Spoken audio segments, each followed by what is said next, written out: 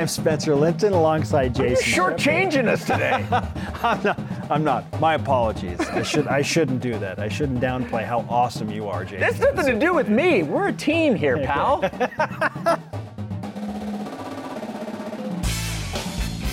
This is the best of BYU Sports Nation. Interviews and insight from this week in Cougar sports. Every Saturday, only on BYU Radio. To lead off, here's the double coverage interview of the week. Joining us now is former BYU quarterback great, a second-round draft pick in the NFL. We're calling him the BYU quarterback whisperer for what he's done with Zach Wilson and Jaren Hall. He is John Beck. John, welcome to the show on a Friday. How are you? I'm doing good. How are you guys? We're great, man. We're trying to figure out if we think it's better for BYU football to be ranked going into the season or to be just outside the poll, because we just cited that the 4 best finishes in the AP Top 25 for BYU in the history of the program all began with the Cougars being unranked. Like, they've had these mighty rises, but it's just nice to be validated and start a season ranked. So where do you stand on that? Like, is it more beneficial or more of a motivator to not be ranked? What do you think? Maybe it does have something to do with a little bit of the chip on the shoulder effect, where you start outside of that 25 and you're saying, we're way better than this. Let's go prove something. But it would be nice to start the season a little bit higher. Like you guys were talking with me during the break, like some of those teams, how much they could have gained from starting inside the top 25 and then putting those seasons together. Because you can only climb so high when you start outside the top 25. I think it'd be cool to break the trend, though. How about we have a top finish for a team and let them start inside the top 25 and let's see how high they can go. And that'd be great, because the seasons we're talking about are 0 or 1 loss years. Like, these are truly the most special seasons in BYU history, right? But take me back to 05, because you guys are a top 10 offense. You played some close games. You rebounded and went to a bowl game. You walk into 06 with high internal expectations, but people didn't think, hey, this BYU team's going to be one of the top 10 teams of all time, and da-da-da. So obviously the 1 and 2 start, you had to climb out of it and win 10 in a row to finish 16th in the country. How do you feel about that 06 game relative to sort of expectations versus reality? Well, we, inside of that 06 team, we knew how good we could be. You finished the season losing in a game to a good Cal team in a bowl game, an overtime game to Utah, and you kind of know. And then TCU that year was an overtime loss. So you're looking at it like, we were 2 overtime losses away from being the conference champions and then close to having a bowl win. And it's like, okay, we're right there at the tipping point. And really, it didn't matter where we started. Like, we weren't looking at it like, oh, we should be inside the top 25. It was more like, we know we're a really good team. The unfortunate thing was then you go start the season off 1 and 2. Nobody at all would have thought that's how it was going to go. But that internal belief within the team of, all right, let's just get things going. Let's get back on track, and we can run the table. I think there were a lot of people going into that season that believed we could have an undefeated season. I know that's how I felt. I know that's how a lot of my teammates felt. It was an undefeated season, but it was pretty close. And I think that's one of the biggest things as well, is what's the nucleus of the team? Like, what do they feel about what that season can look like? And you look at the leaders, you look at the seniors, you look at the coaching staff that's been around a lot of NFL football. Sorry, not NFL. Jeez, I've done so many. I've done so many interviews. I'm like spitting out NFL and college. Holy crap! But I look at some of those coaches that are on staffs that have seen a lot of the really good teams, and they say this team's got it. And so whether you start inside, outside the 25, like at the end of the day, it's how does that team feel? Because that's what's going to make the season. Whether it starts out rough, whether there's a rough patch in the middle that you got to overcome, what does that team believe about themselves? You're not kidding. That 2006 season was a double overtime loss at Boston College and a last-second 49-yard field goal against Arizona away from being undefeated. It's wild. But to your credit and the team's credit, in 2006, you go on the road, you win your conference opener against 16th-ranked TCU, and then you rattle off 10 straight wins to finish number 16. When you finally did crack into the rankings, John, how much did that matter to you as a player? It didn't. I mean, I wasn't one of those guys that was like looking at the rankings and seeing like, all right, hey, where are we now? Because I never really had that luxury in the seasons before that. We were struggling a lot of the time. So, the ranking thing wasn't as important to me as just going out and performing each and every week. And, at the end of the season, it is nice to know, hey, we rattled off all these wins. We were viewed as a top team. In your mind, you actually feel like, well, we should be higher than that. Like these teams that we lost to in the beginning of the season, there's no way we should have lost to them. But I don't know, as you're going during a season, it like for me, it never really mattered. And I don't know what it would have been like I know there was a year there where like Max and Dennis and Austin and those guys at one time were like dang near the top 5, I want to say. Or one time they were ranked like a 6 or something. I know they played a TCU game where I think both were close to being inside the top 10. I mean, maybe then it matters. But I just know when our team was going, we've been through so much my senior class. I don't know if many guys were focused on where they were ranked. We just wanted to win each game we played in. Yeah, 08 is ranked as high as 8th in the AP poll, and then 09 as high as 7th, which is just incredible to crack the top 10 like that. Okay, let's talk about Jaren Hall. He walks in healthy and the guy for the first time, right? Those two combination things. He's worked with you during the offseason. He flew, he didn't drive. What was it like for Jaren working with him? What did you work on, and what do you foresee this season? So before I answer, I just want to apologize to any BYU fans that this season I'm crossing my fingers that there's no stuff on ESPN where they talk about trips out to California. I know BYU fans are so sick and tired of hearing that, and I'm just like, look, I'm crossing my fingers. Please. But I'm super excited for Jaren. Look, it's been a great opportunity for me to get to know him. He's worked extremely hard, especially this last year. We've been able to spend the most time over kind of his time at BYU. The most time has been this year. I've been able to make some trips up to Provo. Oh, crap. That may get out now. Now we're going to talk about my trips up to Provo. John Beck went to Provo. He drove 12 hours to Provo. I flew, everyone. He took a hand cart to Provo. Okay. You came up to Provo to work with him. Oh my gosh, is that going to be a thing like how they make the young men and women in the ward go push hand carts? It's like people are going to make the trek. Make the journey that Zach did. Going to... What have we done? Oh my gosh, there's going to be like a Ragnar race from Huntington Beach to Provo. The BYU quarterback Ragnar. This is the path of Zach in 2020. Okay. All right. Bring it on back. We're bringing it back. We're bringing it back. Okay, so you flew up here. You worked with Jaren. What did you work on when you were with him in Utah? Well, for really, it's kind of fine-tuning a lot of the things that we introduced a few years back, right? So the stuff that we teach, the way that we kind of integrate things into a person's system, into their offense, it takes time, right? It's not just like a flip of a switch. Like I know everybody sees the Zach Wilson that went off and had that amazing junior year and was the number 2 pick. That was years in the making. So the cool thing for me is just like how I've been with some of my NFL guys, you see these great strides year 2, year 3. This is Jaren's opportunity for those things.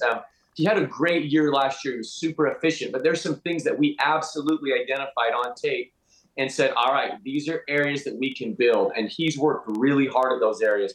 And I've seen the fruits of his labor when I get out to practice on the field with him. The other thing that's been cool, he's done a great job of bringing teammates out here and then having teammates there when I'm in Provo. So it's been awesome to work with the guys on the offense within that system. And to me, I expect to see a cleaner version of Jaren, which to most people's eyes, they're not even going to notice it because it's little details like his drop, his positioning, his eyes, what he does with his shoulders.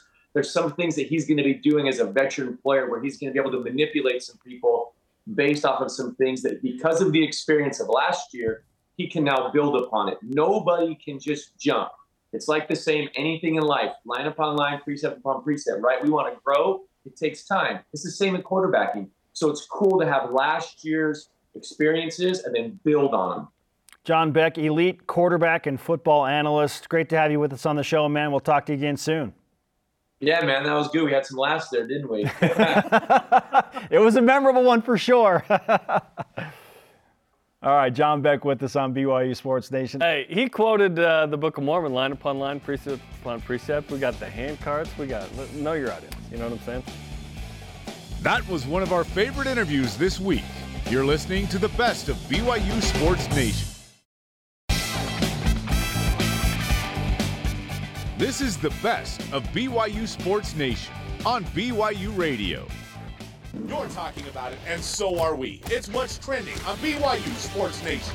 All right, it's August 10th, so it's time for Schedule Superlatives, where we slice up the schedule into parts, break it down. So we've got several categories. Let's walk through these and alternate answers here. What's the best game on the 2022 football schedule in your opinion, Chip? For me right now, it's Baylor, and for many different reasons. Number one, it's an opportunity to face a Big 12 team, a team that you faced last year. Hey, brother. Yeah, exactly. So, and this game is at home. And I know a lot of people may want to say Notre Dame, and that's a quote-unquote neutral site game. We know that's probably not going to be the case. In Provo! But the fact that you get Baylor at home, Baylor is going to be good again. I don't think they're going to be as good as they were last year. That's the hope. But they ran for 300 yards. They will certainly be good. But I love that matchup, and I just like the idea of an opportunity to face a team that beat you last year.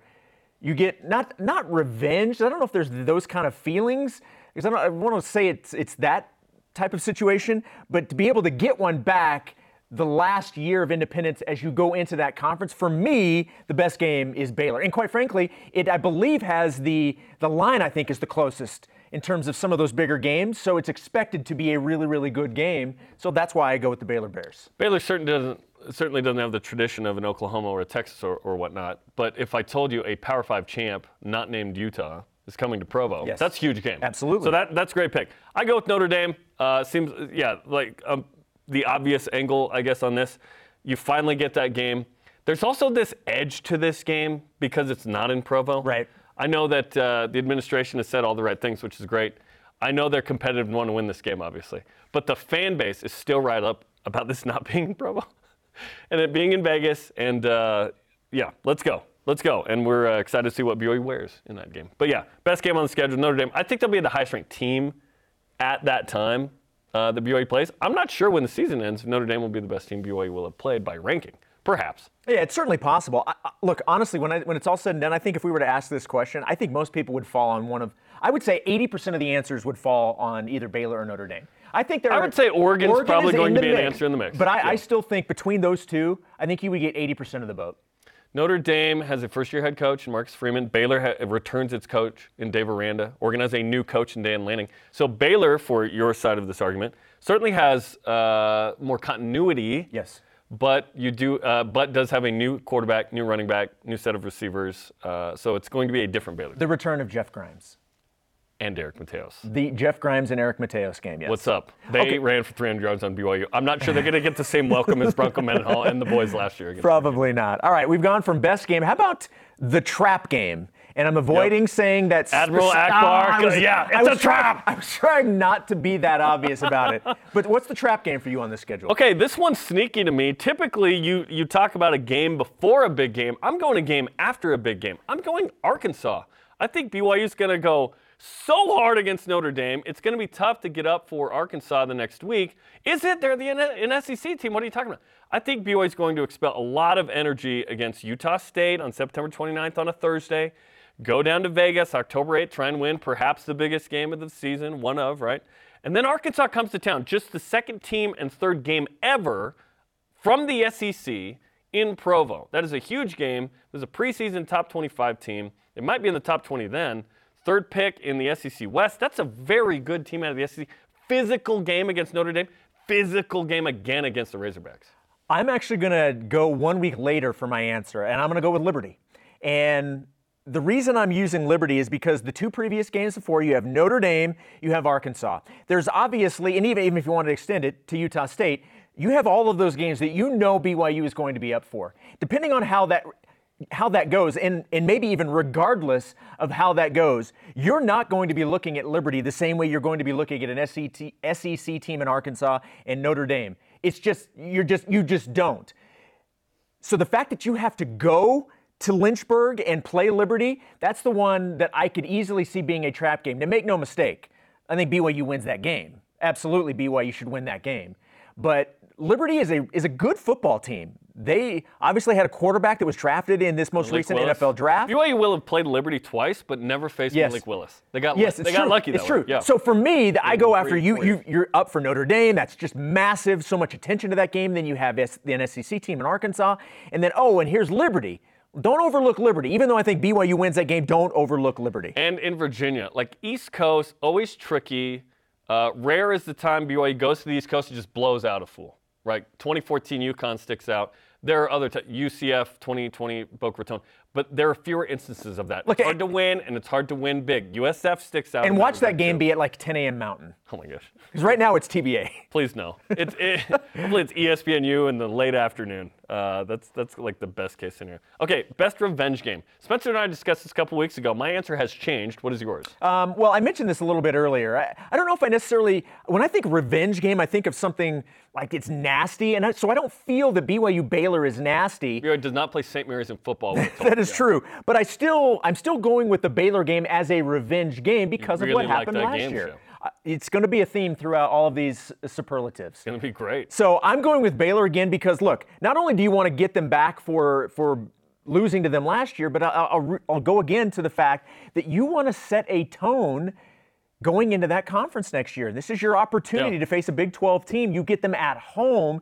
It's your opportunity to showcase BYU and Provo and give them a loss heading into conference play next year. I forgot about the onside kick in that game. Toa just showed that. That was terrible. Okay, I'll mix it up. A couple weeks ago, I said Baylor like you. I'm going Boise State because it's the last one you play, because of how last year happened.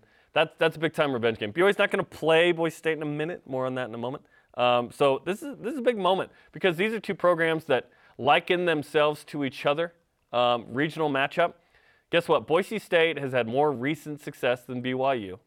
Granted, that was last decade. BYU's had more recent success, I guess, the last 2 years, right? Because this isn't the same Boise State program that it was. Like, it's not Chris Peterson and Kellen Moore anymore. That's Brett Rippon. They're not that group. Although they do have the greatest quarterback in the history of college football, Hank Bachmeier. That's going to be.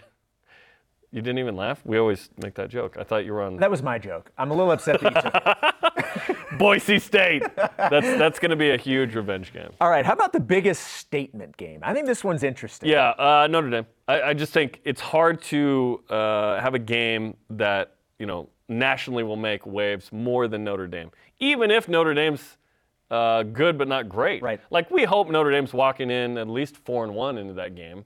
I think they play a pretty tough schedule leading up. We'll look it up in a sec. But Notre Dame. It's NBC. It's Fighting Irish. It's Rudy. It's the whole deal. Yeah, I agree with you. I believe that it is Notre Dame. I think, and I agree with what you said earlier. It'll be the highest ranked team BYU faces when they play them. The fact that let's be honest, it's neutral site, but it's a road game. Yep. It's going to be a predominant Notre Dame fan base in attendance. Wait, why? And I think it's going. If you win that game, if you're BYU, I think you're going to get the most attention.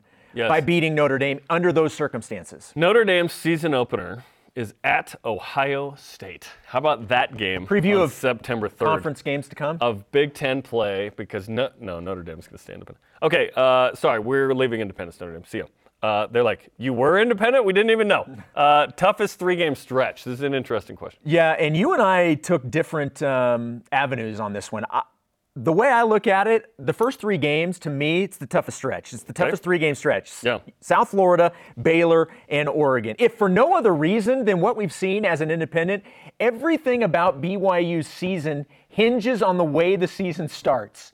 Because if you come out of the gate and lay an egg, it sets you back for most of your goals the rest of the year. Yeah. And so you have the tough teams in Baylor and Oregon. You have to come out and set the tone Week 1 against South Florida. And let's not forget the fact that it's a season opener, so right out of the gate, you've got to be ready to go. Everybody's going to be pumped, so I say the first 3 games are the toughest 3-game stretch. I go Utah State, Notre Dame, Arkansas, and I'll see your USF, Baylor, Oregon, and raise you those 3 because BYU generally is going to get banged up a little bit. So you've got to show up in the middle of the season, too. Let's say BYU jumps out and is very successful at the beginning of the year, like you mentioned. If you struggle through this stretch, you kind of blow up what you did at the beginning. Obviously, you just need to win as many games as possible. But I think at this point, when you go games 4, 5, 6, this is a really important stretch where you're playing 3 good teams. Utah State finished top 25, returns Logan Bunner. That's a good team. Are they picked to win the Mountain West? No.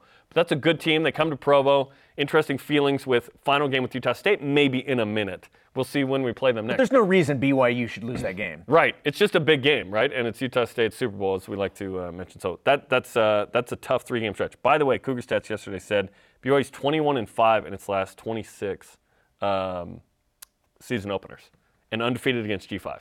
Let's So go. BYU does well out of the gate. All right, this is one of your favorites. The favorite last time we were playing these guys in a while. Game. Superlative. Boise State. Yeah, I think there's just a lot there that seems pretty obvious. Last year, the regional matchup, BYU's one win on the Smurf turf. Let's go. Yeah, and any excuse show Matt Payne. Just wrecking fools. Any excuse we have Matt Payne. Yeah, let's go. There have been some classic matchups, right? Yeah, we agree on this again. Boise State is the answer. There's just so many things on both sides of this rivalry Absolutely. game that have been messed up because the other team beat them. You know what I mean? Plus, you've got the dynamic of like the members of the church who live in Boise who are Boise State fans. Right. Like you have those like members of the church who are Utah fans against BYU. Look, I'm Boise never, State is yes, the other one. Yes, Yeah. I am never going to miss a trip for BYU up to Boise. You won't miss it, like when they don't play. I want no part of that anymore. That has been just an absolute good. nightmare for We're BYU good. historically up Yes. there. So the fact that BYU great doesn't at have to go home. up, they're fantastic They're up great there. at home. Not having to worry about that, I am all for it. Okay, best road trip. I'm going right to the beginning. I'm going South Florida, and it's number one. It's the season opener, so everybody's pumped. Expectations are high. Yep. But it's Tampa. It's Tampa, Florida. You're going to an NFL stadium. It's in Tampa. The weather's going to be awesome, and it's the season opener. That's the best. That's the best road trip to me. You could turn that into a Disney World Orlando deal too. You could What about a 2.5 hour drive, maybe, or too not even bad. that? That's, it might even be close. I don't know. Okay, I'm saying Oregon. My 503 bias is coming out because you can hit up Portland.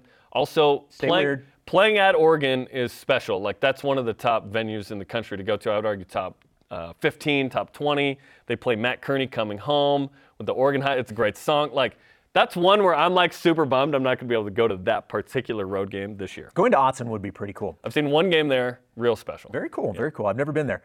Favorite TV time combo? Utah Tech live on BYU TV Okay. is my answer. Yeah. So it's so 1:30 Mountain Time. They're in the afternoon again. Yes, they are in the afternoon again. Also, the Oregon game is in the afternoon, and that's one of the reasons I picked it. It's Oregon on Big Fox in the afternoon. Big Fox as opposed to FS1. Matchup, network, and afternoon game. I don't know of another. It's happened, but I can't recall the last Pacific Time Zone day game BYU's played in. I mean, incredible. Okay. Last but not least interesting game. Look, we really don't need to spend a ton of time on this. It's Utah Tech. I think it's Idaho State, even though BYU doesn't play at Idaho State. No, it's Utah Tech. Yeah. But at that point of the season, we hope that BYU is cooking and 9-1 that point. That is the hope. And Well, the hope is 12th. more than that. Yes, the realistic hope is 9-1 at that point, or and we get or to 8-2. see, and we get to see the probably. new voice of the Utah Tech Trailblazers, Rod Zundel. What? Calling Rod the games. Zundel's Yes. the voice of the Yes. Get to see Zippy Trailblazers? for that game. Nice. Yeah. Okay, but it all starts in how many days? Countdown to the Bulls. 24 days. We're a little after that. So. Okay, our question of the day. What's the biggest statement game on BYU's schedule this season? McCann's over here. He wishes he was singing with us. Next segment, we'll bring Dave in to sing. Let's hear from you and Voice of the Nation. This is the Voice of the Nation on BYU Sports Nation. Dirk Keeler sounds like an old newspaper writer on Instagram. Baylor sets the bar for the entire season and shows that BYU can beat the projected Big 12 champs. That's part of your argument. Yes, absolutely. Set the tone. You got to set the tone going into the new conference. Stephen Notham on Twitter. Oregon. Autzen is a legendary venue. Oregon's one of the most dominant teams on the West Coast. Also, games at the season's start create momentum. Beating the Ducks sets up a beautiful position for BYU. Plus, it's on Fox during the day. All eyes will be in on this game. Plus, BYU has to avenge the what year was it? Was it 91 when BYU went there? 89 when BYU went to Oregon and lost with Ty Detmer? Yeah, I can't remember the exact year. It's a revenge game without knowing it. But BYU gotta go sort there. of got the revenge in the bowl game. Oh, yes, they did. Yes, they in did. 2006. But yeah, Yes, go they back did. to Autzen and win that game. The best of BYU Sports Nation will be back after this on BYU Radio.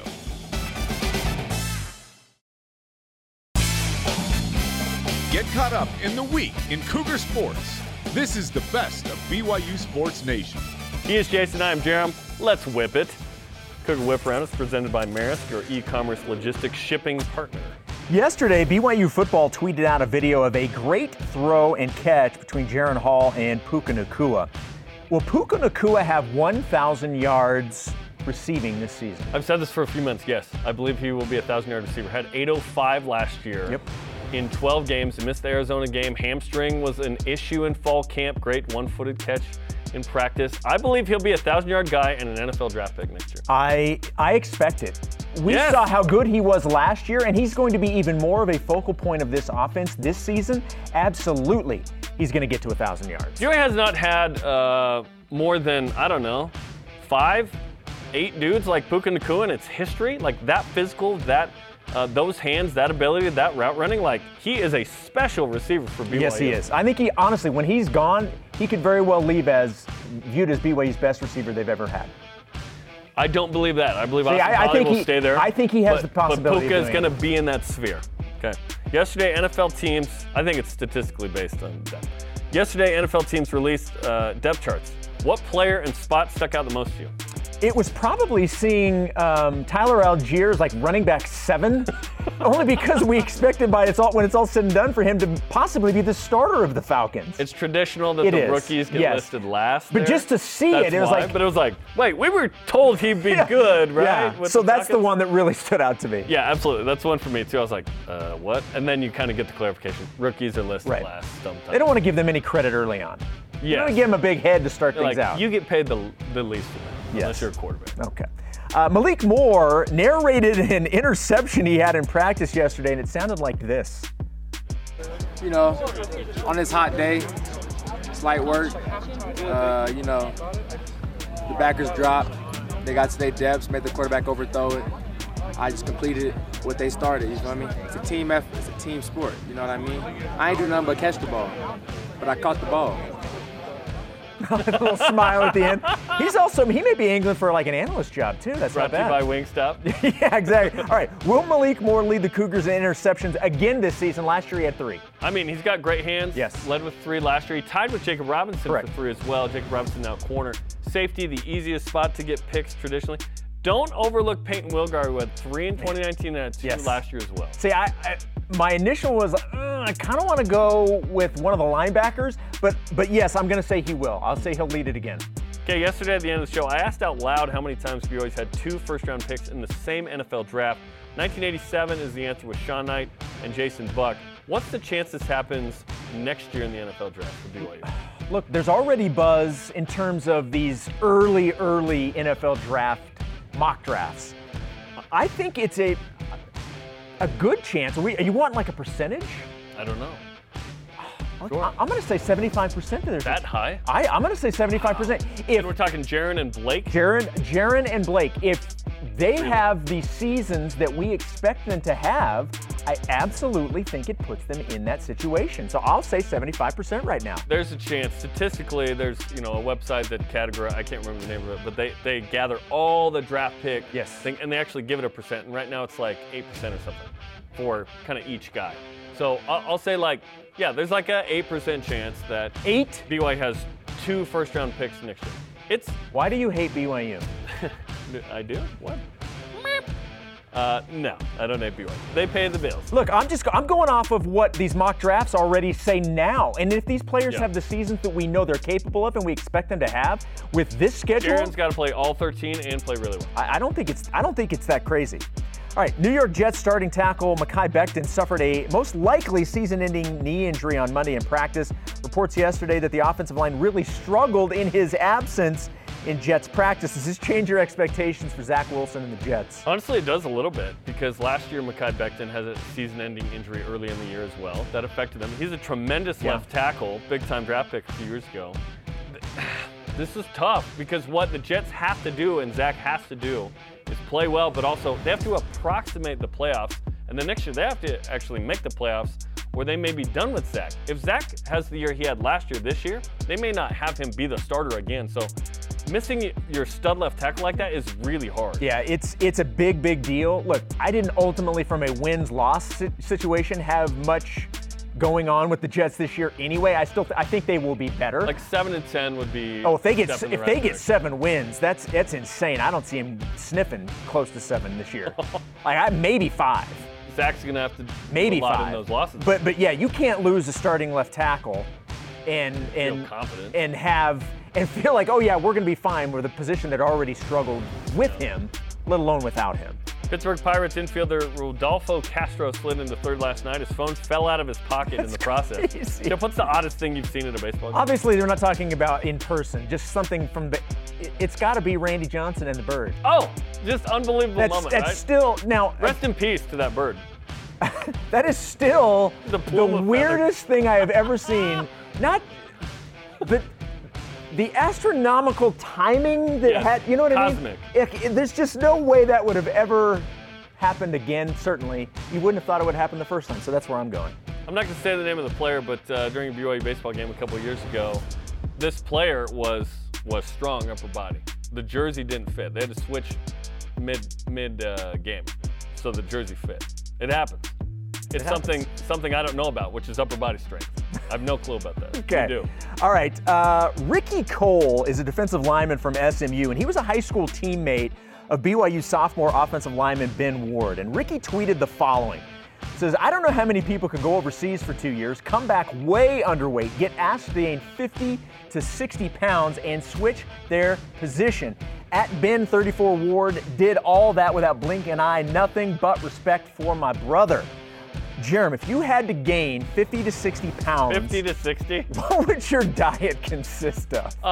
A lot of the guys that have tried to gain weight over time have talked about waking up in the middle of the night. You got the protein shakes, of course, but Yes. like pounding peanut butter and jelly sandwiches. Oh, yeah. Middle of the night, you wake up pounding those. So it'd probably be that. Okay, well, first A lot off, of Tucanos, probably. yeah, well, as long as you go, it's a lot of protein. You got to mix in a lot of carbs. See, I've sworn off for the most part carbs and how'd you queso then? carbs and sugar. I would go all carbs, all sugar. I probably wouldn't take me very long. 50 to 60 pounds. 50 to 60 is so If I eat as often as I normally do, but changed what I eat, it probably wouldn't take me that long. Okay, So- good to know.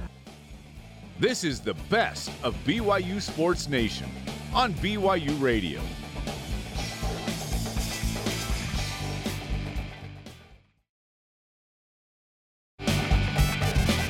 The best of BYU Sports Nation collects our favorite conversations and brings them to you every Saturday. We're live in Studio C. This is your day-to-day BYU Sports play-by-play. I am Spencer Linton. To my left sits Jerem Jordan. It was our privilege yesterday to speak with the captain of the offensive line, if you will, the guy who's making the calls at the line, the center, Connor Pay. On topic are things like media poison, why it's weird to get so much attention, and what does it really mean to earn one of those starting spots in a group that's so deep? Here is our 2-on-1 All Access with Connor Pay. Connor, outside of football life and before training camp gets going, what do you do for fun to help you kind of adjust and move back into everyday football? Well, I love to go boating in the summers. So that's what I do when school's over and we only have football in the mornings. Go boating, go fishing, go do some of those things. And then taper that off as camp gets closer, get a little more focused, watch a little more tape, and kind of help transition to get my mind into football mode. Okay, so the follow-up question there is, did you catch your 200-pound grouper and get enough get enough 360 degrees in on the wakeboard? No, for sure. Rainbow trout, a pound or two. That's what I was maxing out at. I saw that online, though. Someone just drags a 200-pounder in there. It was crazy. Okay, so tell us more about you, because you're kind of a new character to this group, and you're the center. You're a super important figure here. Yet you played more games than people maybe remember last year when James Empey got hurt. Yeah, so at the start of the year, I was starting at right guard. Then when James got hurt, I slid over to center. So that's kind of my story basically of the last 2 years. Didn't really do much in 2020 right off my mission.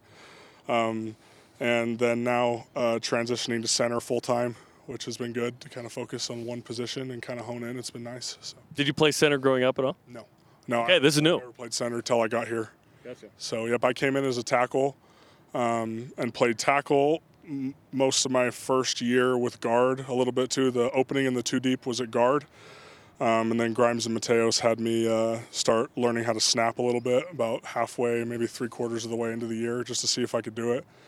And it came pretty naturally, so ended up learning a little bit, played in a couple games at center, ended up having to play center in the bowl game, which was my first real game action when we weren't up by 50. So now transitioning to that center position full-time, still learning. It's still pretty new, but because I only got half a year at it last year, but it's been good. How do you feel about the responsibility of being essentially the play caller of the offensive line and what that means on such a talented group that BYU brings back up front? Well, it's really nice because everybody's experienced, and so everyone really knows what's going on. So basically all I'm doing is confirming what's in everybody's minds already, and just making sure I know the playbook the best I possibly can. So if something weird does happen, I can make sure everybody's on the same page. And so I've probably spent more time in the playbook this offseason than any other in my life, just because of that responsibility and trying to know the offense the best I possibly can, where I'm not worried about any of the guys I'm playing next to, but just making sure that if something does happen, we can all get on the same page. And as long as we communicate and everyone's doing what everyone thinks the other person's doing, we'll be able to pick most things up and get the job done. So, give us a sense pre-snap of what that's like. You break the huddle, then what? So depending on the play call, my reads go first level, second level, third level. So my first read is reading what kind of front they're in. And you're saying it out loud? Yep, I'll call it out once I see it, where their backers are lined up. And then I'll make what's called an ID based off of that. And IDs mean different things for different plays and different schemes. But based off of that ID, basically everyone else knows where they're supposed to go. And so it's my responsibility to be able to process the defense really fast, make the call quick so everyone can make sure they know where they're going. And sometimes it even goes up to safeties. If they're in specific locations, we may turn a protection or something like that. But does Clark ever go, no, wait a minute? Does he ever help you if you miss something? Who's like the first guy to help you there? Are you kidding? I help myself. No, I'm just kidding. I'm just joking. I don't need anybody's help. I help him. No, I'm just kidding. Well, it's kind of, yeah, if something is like blatantly wrong, if I just say a call that's wrong, it'll be Clark, it'll be Joe, it'll be Blake, Harris, any of those guys will be like, hey, no, look at this, and we'll change it, and they'll be like, oh, yep. Or if they want to double check, you just be like, hey, you sure you don't want to do this? And I'll be like, yep, no, we want to do this. So we just communicate. As long as we communicate, it works out fine. Jeremy and I were recently discussing the fact that the offensive line gave up just 15 sacks total last year. 12. Sorry. 12, 15 the year before. 15 the year before. Yep. Okay, so 12. So you are paying attention to that. That's okay. why I know that number. Is that the stat? Incorrectly. Okay. It was 12 and then it was 15. 12 and then 15 the year before. Okay. Yep. So is that the stat that matters most to you, or if not, is there another stat that the offensive line cares more about? Well, I mean, we do care about sacks a ton because generally, with rare exceptions, it's usually our fault if a sack's given up. So we care about that number. That's 12 sacks too many. But I think, you know, we don't have any stats really for ourselves. So really we care about the stats of the offense. How many yards per carry are we getting? Because that has a lot to do with how successful we're being up front. If we're getting 4 or 5 yards a carry, chances are we're doing a decent job. Tackles for loss is one we look at a ton. We watch all the tackles for losses from last year somewhat frequently to figure out what happened, because we should never have tackles in the backfield. Explosive plays. We want to help generate explosive plays. So those are probably the main stats we pay attention to. So, do you have internal grades where the coaches give you a grade for a game? Because there's PFF grades as well. Like, what do you guys look at to be like, okay, we're all linemen, we don't have the same stats, yet you are getting kind of other metrics? Yeah, Coach Funk will grade every player, and you'll get a grade for the game. Pro Football Focus does their thing, but that's a little different. It's kind of an outside guy trying to guess the scheme we're running and then grading us off that. But Coach Funk will grade every game and every play, and we'll get so you'll get a grade, a percentage on Mondays when we come back. So, and then we'll go over it, and he gives you a sheet, basically play by play. You either got a plus or a minus on that play, and we'll figure out what we do well here, what do we do wrong here, and we'll go through play by play. You ever walk out with 100? No. No, I don't think anybody ever has. So, There's always a first time for everything, right, Connor? We try and get to the very top. It's happening. I don't know lineman that's played a perfect game. You let me know, so I can go watch it. Fair enough. And try to mimic it. Connor Pay, the BYU center, with us on BYU Sports Nation. We're at camp. Connor, we've heard a lot about the versatility of this line and the sheer number of available, experienced, veteran leader bodies on the offensive line. How much does it matter to get the starting nod to you guys? Because it feels like 8 or 9 of you are going to rotate in pretty significantly, but what does that starting spot mean to the guys on the line? Well, I mean, everybody, you want to play at the level of a starter, and you want Coach Funk to have the confidence in you to be able to say you're the starter, for me, the starting center. Obviously you strive for that. That's why you're out here practicing so hard every day. It's because he's trying to figure out how to set the depth chart. We're rotating a bunch right now. Dudes are moving around because he's trying to find the best group of 5 guys to put on the field to put us in the best position to win. There could be some rotating. I don't know how they're going to do that. That's up to Coach Funk and what he thinks will be best for the team. But obviously everyone's striving for a starting spot, and that pushes everyone, that elevates everyone to a different level, because you know that if you're not giving 100% effort, you're going to start losing reps because there's somebody right on your tail who wants that starting spot too. So this group returns a lot of guys, tons of talent, a lot of conversation about the O-line, which is exciting. Sometimes it's just whatever, right? It's weird. Tell me about that. Well, for one, because we don't really care. And for 2, normally people aren't focused on the linemen, but we like it that way. We're just there to do the work and get out. And we've used this phrase before, the media's poison. And it's true. Yeah, all those other media, besides us, they're poison. In a lot of ways, they're poison. No offense. But because they'll turn on you in a second. That's the reality. And so we don't really care. The media can say whatever they want. What matters is the people in that building and what we're doing on the field here. That's what we're focused on. So. Yeah, no offense taken. Maybe we'll just bring up the sack that you gave up in the Baylor game. Okay, okay. Don't take him off. I'm closest to him. Be careful. I kid. Be careful. Jeez. I kid. Now, it's hard for us not to gush about just the experience, the sheer size of the line, the talent level there. But where do you feel like the offensive line needs to be better right now at this point in camp? Because for all the good that has been said, you're hard on yourselves. Where do you need to be better? The list is long. Right now, I would say consistency, probably. We do a lot of really good things, just not 100% of the time.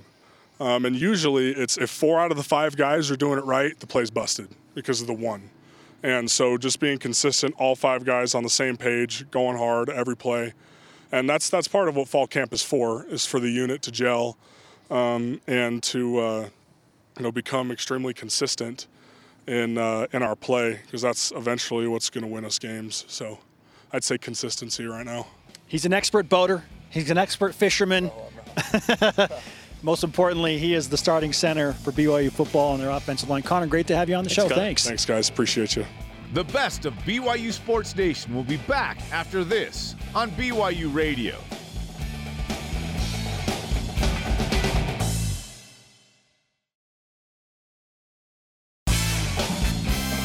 This is the best of BYU Sports Nation on BYU Radio.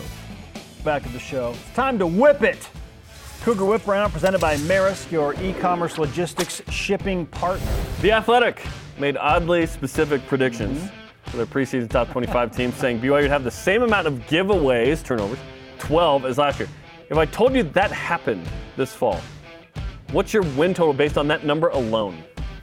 I think the same as last year, 10 wins. Whether or not you want to throw in the bowl game or not to get to those 10 wins, fine, whatever. But if you only have 12 giveaways, which over 13 games is less than 1 per game, you are doing a fantastic job with ball security. I liked it in the article. They did say BYU committed those 12 turnovers, and then they say the Cougars will have the same number or fewer miscues this fall.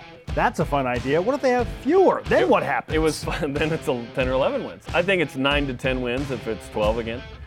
Fewer would be incredible. Jaron Hall took care of the ball so well. Only 5 picks. BYU coughed it up 7 times, some fumbles, 3 of which came in the Boise State game. Right. Okay, so there were 4 turnovers in the Boise State game. And a pick. You're telling me 4 of the 12 happened in one game? That was the outlier. You know how BYU lost to Boise State? 4 turnovers in a season. They only turned over 12 total times. Well, that was incredible. BYU will be hard-pressed to do that again. That's really hard. Really tough. That's really hard. Really tough. All right, college football writer Tom Fornelli lists BYU as one of 5 chaos teams most capable of unexpectedly destroying somebody's season and college football playoff hopes. If BYU could wreck one team's college football playoff hopes, based on the opponents on their schedule, which team would you choose? There's only 3 that have playoff hopes: Notre Dame, Baylor, and Oregon. Notre Dame. I just think a win over Notre Dame always matters. We still talk about 94-04, even though those Notre Dame teams weren't good. I kind of want Boise State to be undefeated when BYU plays them. I want Boise State to be really good. That's not going to happen. They won't. But they do have Hank Bachmeier. It would be fantastic if they were in a position where BYU could go in there and be like, it was cute while it lasted. You're undefeated in the top 20, but we got our vengeance, and now your perfect season is over. So I would love for that to work out, that BYU could ruin Boise State's season because, I'm petty and vindictive for what happened last year and the rivalry in play. Yeah. But beating Notre Dame and BYU becoming they're the independent team that could sneak into the New Year's Six now. Notre Dame's out of it. That would be a lot of fun. And if Notre Dame beats Ohio State in week 1, great game. Notre Dame's cooking. Let's hope they beat Ohio State just to make that more interesting. ESPN's Pete Thamel released a list of top 25 up-and-coming potential future head coaches in college football. He listed Aaron Roderick at 18. BYU has another great season this year. Should BYU be worried A-Rod could leave for a head coaching job? Yeah, they should always be worried. Anytime your offense is cooking like this, and he's placed now, we think after this year, back-to-back BYU quarterbacks in the NFL, maybe back-to-back first-round NFL quarterbacks. Sweet. Then, people start to pay even more attention to Aaron Rodgers. What are they doing over there? So, yeah, I'd be worried. I'd be worried right now, just based on what he's done. I'm sure teams are looking at him right now. They got to pay him what a lower-level G5 pays, just in case. They got to keep paying him because Aaron Roderick is the key, obviously, to what's happening on offense. Not only as a recruiter, but a play caller. Just incredible. A-Rod, please stay in Provo. Yeah. As long as you like. I think he loves it here. I think he's happy here. He's home, right? He's able to let loose, unlike what Utah did with him. Hey, Utah, you could have had this. You could have had this. You didn't let him. He's a peacock. He's got to fly. A-Rod, you don't need to go anywhere else. You didn't let him fly. You don't need to go anywhere else. Hey, just be an offensive coordinator here forever. Just see Doug Scoville. He left for the NFL. He was unhappy. He came back to BYU. Aaron Roderick is hereby called as emeritus offensive coordinator. All those in favor, please make it manifest, okay? Yes. Big Game Boomer has released a list ranking the best coordinator duos in college football. We're expanding it from Aaron Roderick to Aaron Roderick and Ilaisa Tuiaki. Hashtag drop 8, baby. He has them at number 20 overall. Is that mark too high, too low, or just right? I think it's just right. The combination of those guys is really good. E gets hammered a lot for the drop 8.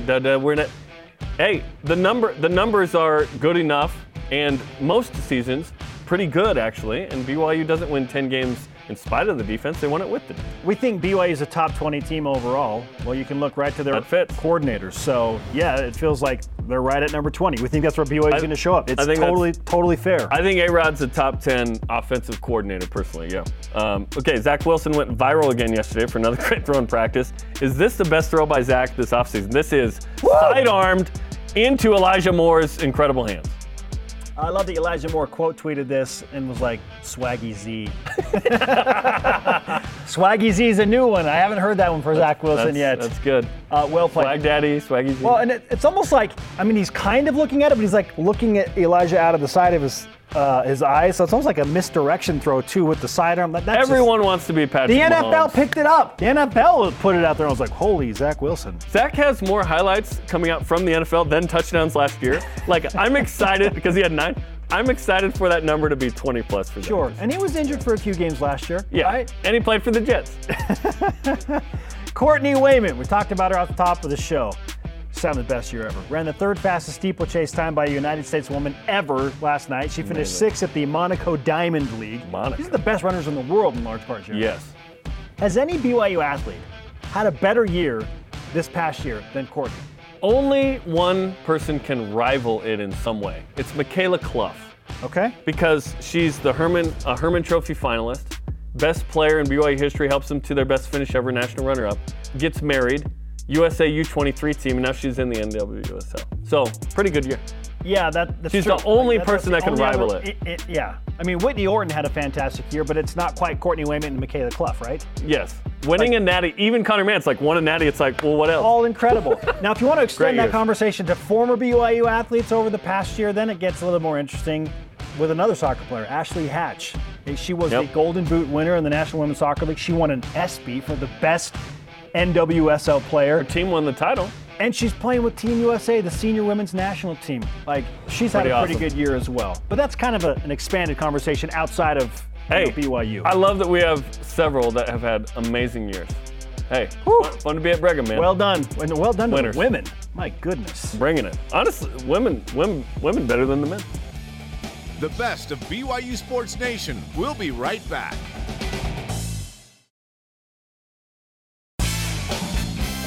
Rise and shout for the trending topics of the week here on the best of BYU Sports Nation.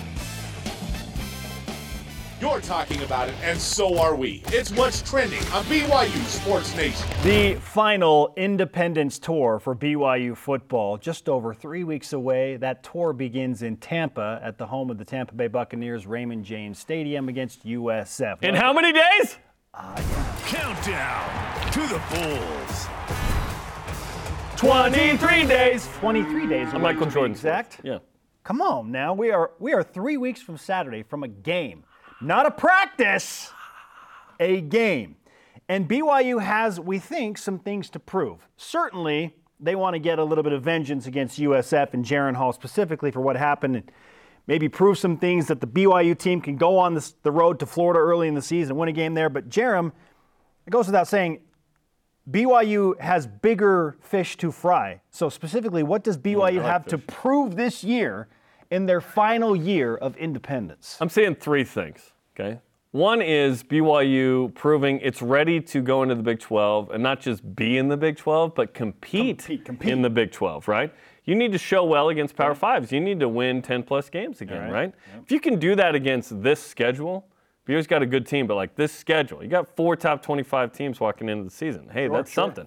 I think just like 2021 needed to validate 2020, I think 22 needs to validate 21 to some degree. You believe there needs to be some more validation? Let me explain why. What we don't want is for 21 to have been an anomaly. Like, oh, BYU went 6-1 versus Power 5s, 5-0 versus Pac-12. Well, that was the exception. What we want is for BYU this year to go like 4-1 against those P5s again and be like, yeah, BYU can even play a winning well. record. Even a winning record. I'd take 3-2. Yeah, 3-2 would be tremendous, especially because these teams are better than the teams BYU played last year. And then the other thing is to finish off the rivals in style. Sure. Or just win, period. Utah State and Boise State are two teams that BYU may not play for a while again. Yes. We don't know. Yes. I hope BYU plays Utah State occasionally. Yeah. I don't need a Boise State game anymore because Boise State's a good program. You're playing a Power 5 schedule. I would like to play Utah almost every year. It sounds like, well, I'd like to play them every year. But it sounds like BYU and Utah aren't going to play every year. We're thinking, I don't know, 6 to 8 times a decade. So finish off the rivals. Utah State, you're not complaining what? Boise State won last year. We know all that drama. So those are the three things that stick out that BYU sort of has to prove this year. Sure. Everybody's watching BYU under a microscope, especially in Big 12 country. All right, what are the Cougars made of? Let's see. Like, we know what they did last year. But now that they have the Power 5 invite and it's been a little while and we're bearing down on that date, like, they're going to be under a microscope for sure. Like, are they really a Power 5 team? Can they really compete in the Big 12? Let's see. They'll have Texas and Oklahoma in there for the first 2 years. Is BYU a team that can actually win a Big 12 title? Those things will be discussed and looked at. So I'm with you on that. Proving some things that you can go and absolutely compete right away to win a Big 12 division, if there are divisions, who knows, or get to a Big 12 championship game. I'd take a division title because that means you're probably in a New Year's Six. Now, we'll see if, like you said, if there are divisions at all. The second thing that I thought about was BYU has some individuals that need to prove their mettle and their worth in NFL eyes. Yeah. Like, this season is so critical for a guy like Jaron Hall. Mm-hmm. This could legitimately, like, if he plays okay, maybe he's like a 5th or 6th round draft pick. He's late. Like, if he's not good to great, then he slides, right? So this season he could be undrafted, right? Exactly. Like, he could go first undrafted. It could go so poorly. It's like, man, he just kind of fell off the radar. But if Jaren plays well, then we're talking about maybe pushing his draft stock from 3rd round or 4th round up into the 1st round. So that is what, on an individual basis, a guy like Jaren Hall has a lot to prove this year that he is an NFL quarterback and not just getting into the league, but a guy that can go and be an impact player. Like if he's the 1st round draft pick, he's the future for a team. Yes, and he has to play all 13 games, Spence, in my opinion, to really prove that. Now, he could play like 11 or 12. His durability is probably in question. Yes. He needs to have luck in that regard and skill to avoid certain situations. That being injured happens sometimes, and especially when you have The Rock as much as a quarterback. There are plenty of other guys on this BYU team that feel like they are NFL players. Puka Nacua, Isaac Rex, Blake Freeland, and Campbell Barrington are on Clark Barrington are on most NFL draft boards. Yeah, Campbell later, right? We expect Campbell to show up there too. Totally. All of those guys have a lot to prove. Keenan. Those guys off the radar, I'm glad you brought them up. That's who I'm getting to next. Is they're a little bit off the radar. They can play themselves into an NFL spot with a great season and their own durability. Yes, whether that's picked or not. Because we've seen a lot of BYU players have lengthy NFL careers that weren't drafted. Sure. Daniel Sorensen, undrafted. Taysom Hill, undrafted. Michael Davis. There's undrafted guys that make an impact, right? And then there's the highly drafted guys who are doing great stuff. Kyle Van Noy, Fred Warner, and others. Jamal Williams. Right. And I know it's a team game. I totally get that. But let's not overlook the fact that these individuals can set themselves up in a major way for their NFL careers with a great season as a team. When you win as a team, people typically notice. You have more eyeballs. You're in more ranked windows. The networks can put you in better positions to be seen. Dax Milne's a great example of this. If Zach isn't the number 2 pick, I'm not sure Zach's drafted. Dax would get into a camp and compete and probably make that roster regardless. But the idea of getting yourself into the 7th round, did Chris Wilcox get in the 7th round because BYU had a stellar year? I think so. Obviously his speed and skill are number 1, but when you watch Zach Wilson film, you're staring at that left tackle too. 3rd round, Brady Christensen. That all helps. It builds on each other. Yes. BYU can prove that they have fully adjusted to handling a Power 5 schedule this year. 2 years in a row is now a streak. Exactly. It's a trend. It's not a one-off. Then you can throw 2020 out with they didn't play anybody in 2020. It's now 2021 and 2022, they went 6-1 against 7 Power 5s in 2021. If BYU has a winning record against what we think are going to be tougher Power 5 opponents than last year this year, then it's okay, they're ready for the Power 5. So to me, that might be the most important thing, Jerem, is that when BYU knows they have at least 9 or 10 Power 5 games on the schedule, if they can put back-to-back years like this, they've shown me, they have proven that they are ready to transition. It won't be like this crazy hard learning curve when they go to the Big 12. No, their schedules have prepared them, and it will be a slight step up, not just major smack in the face of going from 3 or 4 Power 5s to 10. And this is why I don't pound the schedule anymore, because the purpose of the schedule changed. All of a sudden, BYU's P5 became a ramp. Or Independence became a ramp to getting P5. Them ready. Yes, if BYU goes 3-2 this year and they're 9-3 in the last 2 years against Power 5s, they're ready for the Big 12. Now, will BYU have the same personnel to compete in the same way going into next season? They would need a lot of transfers. Hopefully they can recruit that talent at a better level because they've played so well. That's the hope. The reality is BYU's not going to replace 1-for-1 Jaren Hall, Puka Nacua, Blake Freeland, Peyton Wilga. There's going to be a lot of dudes. But you do put Kingsley Suamatia suddenly at left tackle starting next year. You put Campbell Barrington maybe in Clark's spot. The hope is that you can approximate that and develop and get young guys experience. The reality is next year is going to be a different expectation going into the first year of the Big 12. That's okay. I'm eyeballing 2024 as okay, can BYU get after that first year? Now we're ready to win this title and send Oklahoma and Texas to the SEC and at least compete. I'm not saying BYU needs to win the title. Just compete. And I'm excited about what BYU has done with this group. You got to be able to keep Aaron Roderick in this process, and Fessy and these tremendous coaches who have helped build this. They've locked in Kalani. It's an exciting future right now. 2022 is going to be an awesome season, then let's go from there. The schedule, to me, this year, if they can handle it, certainly proves that they are ready for the Big 12. If you can handle 22, You can compete for a title in the Big 12. Prove that this year. That's what BYU can prove. And with that said, 23 is going to be, will require some great recruiting to compete for a championship. And like you were saying, proving that they can handle the schedule also would include wins over all of those rivals that you might not see for a while. All those are all great. Those are all feel-good things. That's like, hey, see you in a while. We just kicked your butt. Okay. I'll take a 1-point win over both. Like, I don't even. Beat margin doesn't matter. USF, beat Baylor, stun Notre Dame. You know, if you want to get angry that they're not coming to pro, all of those opportunities are out there, right? Listen, be Michael Jordan in The Last Dance, and I took that Ruin personally. Boise State's run at a potential G5 New Year's Six spot. They ain't doing Come that. on. They don't have the team to do that. True, It's just beat them. What? Hank Bachmeier? Are you kidding me? They won't do that despite having the greatest quarterback in college football history. This is the best of BYU Sports Nation on BYU Radio.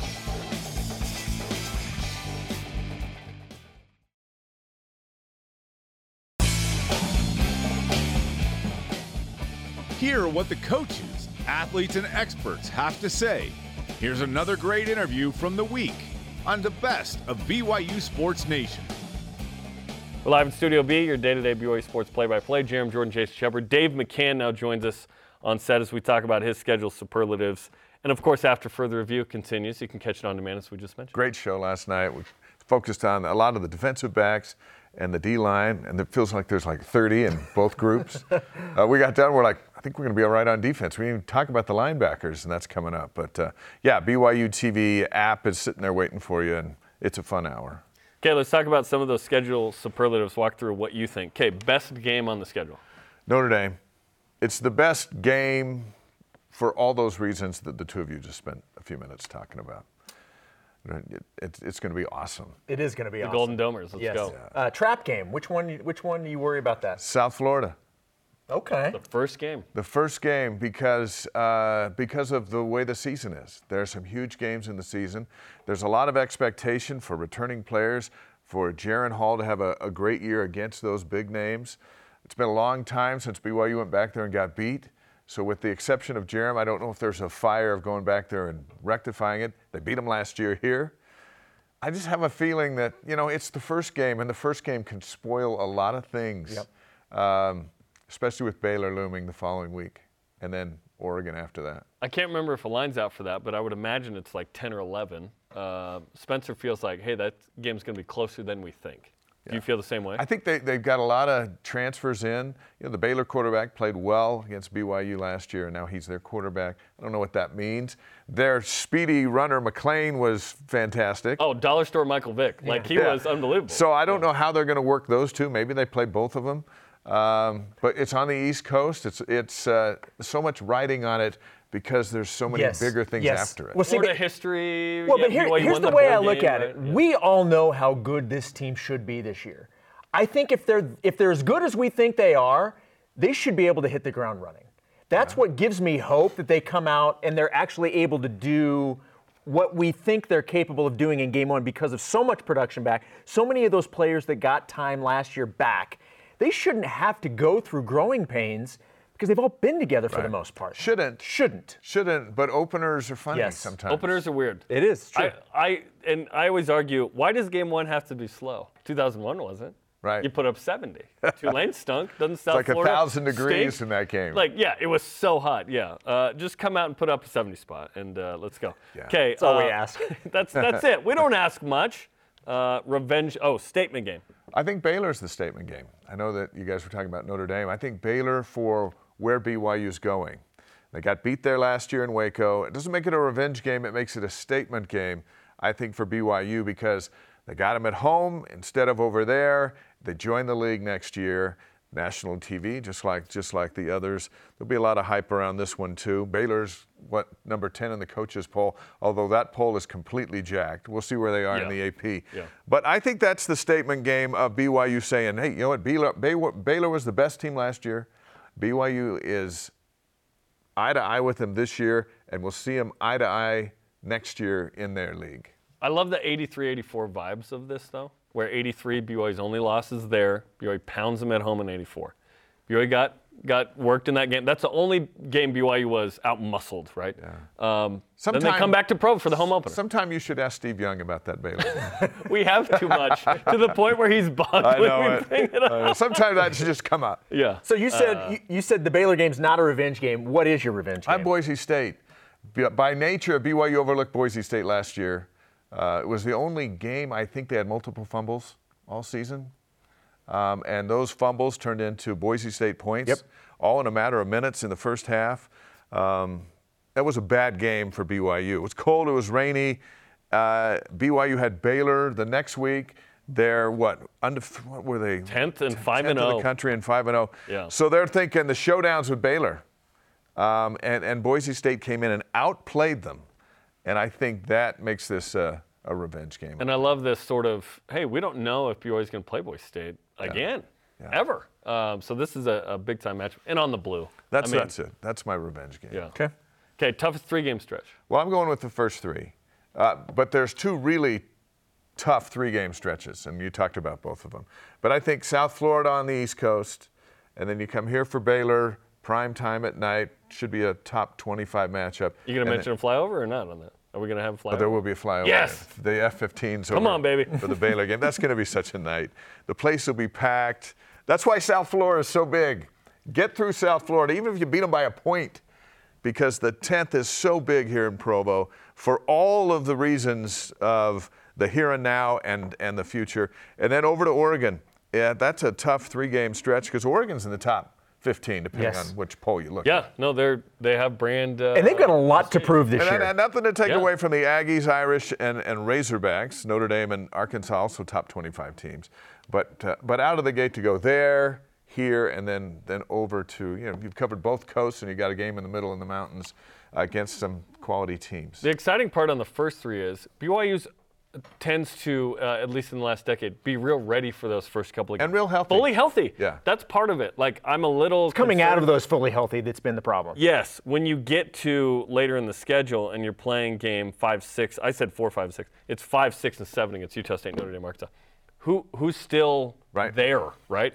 Is everyone still good? Well, when BYU played Baylor, they were banged up last year in a game where they couldn't run the football. They had young linemen in playing for injured linemen. A couple of big mistakes made by those linemen led to Hall fumbles and disastrous plays. This September they'll be healthy when they play Baylor. But to be a Baylor, you've got to be healthy in October and November, and I think that's why Kalani's so happy about the depth, because that's been the issue at BYU. It's not been the start, it's not really been the middle, it's been the finish. And now that BYU is going to go into a league that's going to put them in big bowl games against P5 opponents, not bowl games that BYU's currently been in, you still have to have a team in December to go and compete and win those games in late December or January. That's where BYU has not been able to do it. And I think that's why Kalani's like, man, I like my guys. And one day, we hope BYU's in the New Year's Six game. Guess what? You have to have your best squad out in that game. Absolutely. Playing your best. Like, the Cotton Bowl isn't, BYU was banged up and didn't show up. No, the best BYU team showed up in that game. You think about last year, and everyone was disappointed with the Independence Bowl. And even, had they gone to a P5, or a New Year's Six, had they got there, maybe at 10-2 and got over Michigan State or whatever, probably got killed. Oklahoma State or one of those teams. Darren Hall probably plays, Ole Miss, but banged up. We were banged up. Well, the quarterback didn't even play in the bowl game. And those guys weren't. And I was just like, maybe it's one of those tender mercies of go to the Independence Bowl and get healthy in the offseason, for the love. There are bigger games ahead. All right, we've got some other stuff we want to hit with you. Let's talk some fall camp. What have been your early impressions of camp so far? What stood out to you? I like that Kalani is at peace with what's going on.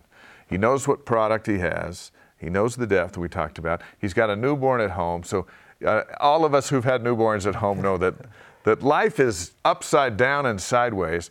And in visiting with him the other day after practice, there's just a calmness about him. And he said he's really happy with his team. He's really happy with how they are further along in camp than they have been in the past because of the returning players.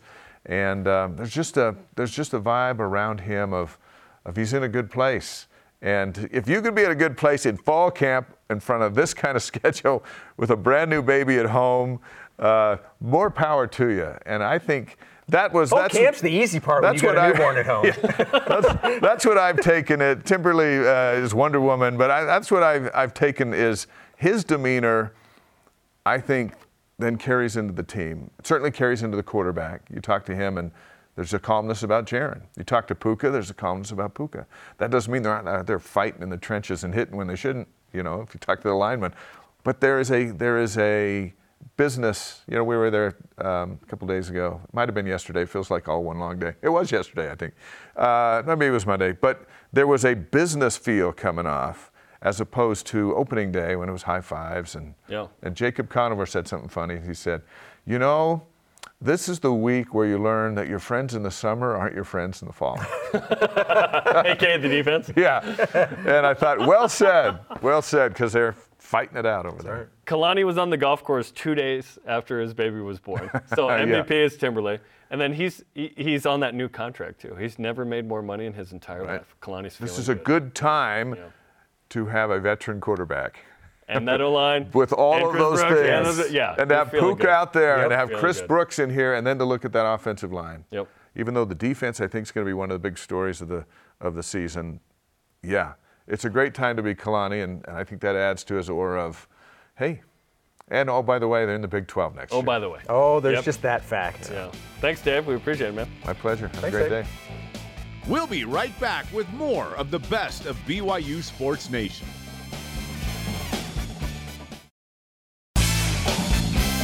The best of BYU Sports Nation collects our favorite conversations and brings them to you every Saturday.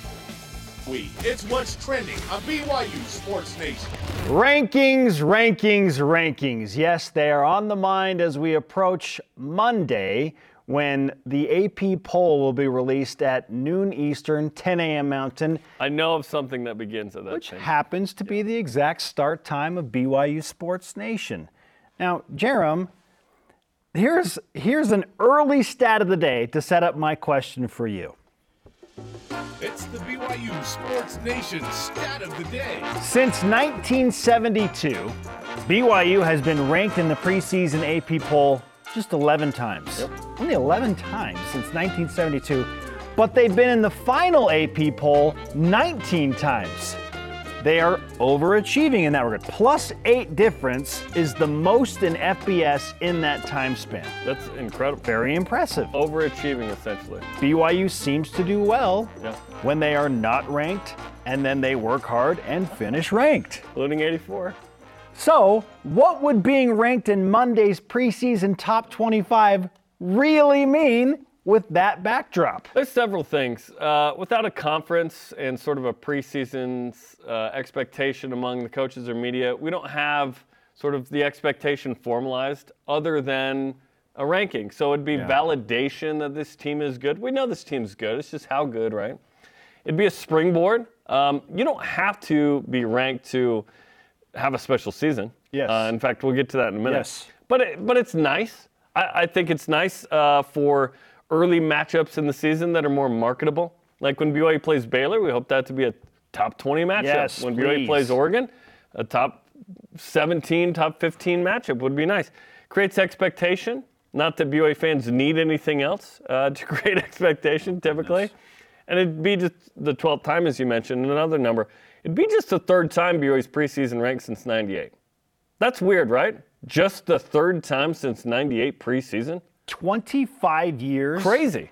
And only 3 times. It means that team is expected to be really good. Does it mean the team will be good and will be special?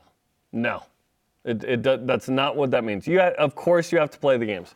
But we'll break down some more numbers coming up of what the history says about if you're preseason ranked. We expect BYU to be ranked on Monday in the AP poll. They were not in the coaches poll, aka the Sports Information Directors poll. That poll is garbage. We think the writers at least try, and sometimes that's all you can ask. The true poll is the College Football Playoff poll, of course. Whether you agree with that or not, I wish football had basketball mindset in terms of the basketball committee where they say, we have a lot of metrics. Ultimately, we decide what that looks like, but the numbers help us have data points to inform our opinions. And that's a poll is just an opinion poll I wish it got to that point down the stretch more. Like F+ is great, SP+ is great, Sagarin, like the combination of those things in the future would be nice.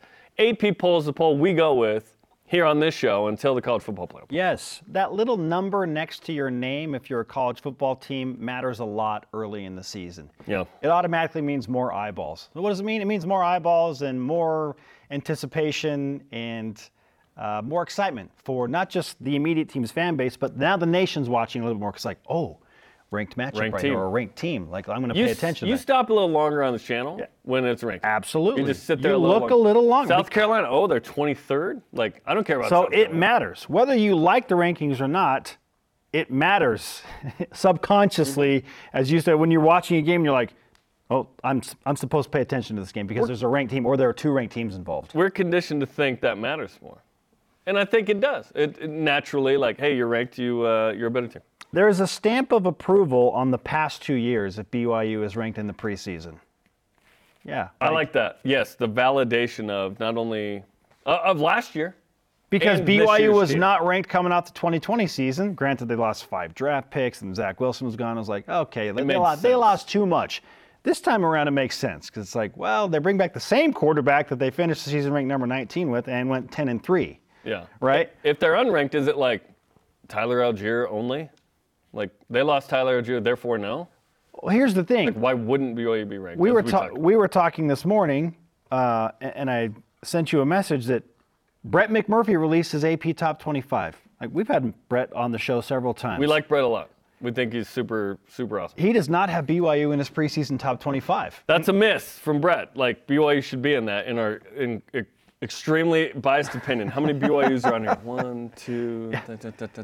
He does not have BYU in his preseason Top 25. Weird. And the twist of irony here is John Wilner does. John Wilner has BYU at number 20. What? So go figure. Like, against the likes of Utah Tech and Liberty. We expect BYU to be in the top 25 somewhere. I think somewhere around 21 to 24. I'm hoping higher, but I'm expecting that. When that poll comes out. But yeah, it's exciting. It brings expectations. It's a double-edged sword, which leads us into topic 2. Does a preseason ranking set the expectation for that year? Indeed it does. And again, the double-edged sword. It's so great to have that validation. What's a single-edged sword, by the way? I don't know. Aren't they all double-edged? I love the proverbial. How does that work? Does anyone know swords? Well, it cuts both ways. I have a single-edged butter knife. Yes. How does that work? Yes. What? So with the ranking come the expectations and the chance that you fall from those high expectations. If you enter the season as a top 25 team and there are 131 or 130 FBS teams, like, that's a lofty nod to you. That's nice. Like, now you got to go prove it, right? Yeah. So if you don't, then it's just easier to be disappointed. Then you're UCLA every year.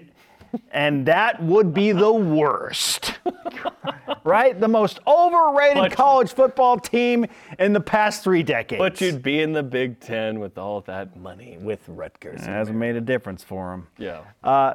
Yeah. So there's expectations, but that's part of the territory, man. Yeah. Like, you can fall, you can rise. I do love the idea of BYU having the opportunity to win meaningful games early as a ranked team. Mm-hmm. Because if BYU starts 3-0.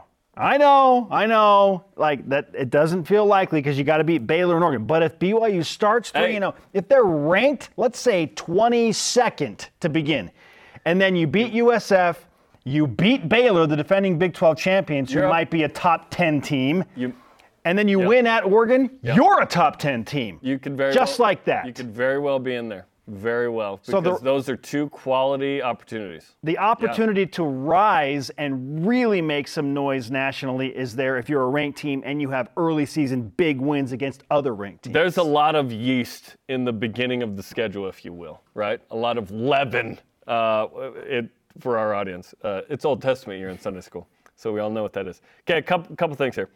Obviously, if you're preseason ranked, you expect that team to be pretty good, like really good. Think about it.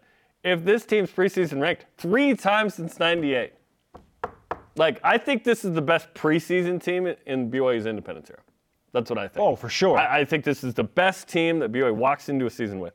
Okay, so like we mentioned, let's break down some numbers. So 11 times preseason ranked ever for BYU. AP top 25 is what we're talking about specifically. Yeah. 4 times out of those 11, they didn't finish in the top 25. So most of the time you do. Like most of the time that team answers the call. Winning 10 equals finishing ranked. Okay. Except for one season in BYU history, by the way, if BYU wins 10. Okay. It was 91. The 8-3-2 team that played a crazy tough schedule, tied up their senior year. And they started out with like the most brutal September of all time. It was crazy. BYU's won 10 plus as we've, because I'm now talking about kind of like, okay, preseason ranked, finished ranked, like last year. BYU's finished ranked in the AP top 25 18 times. Only 2 seasons, has BYU not won 10 and finished ranked. 91 and 77, Okay. 9-2. And there was only 1 year where BYU won 10 but didn't finish there. Can you name that year?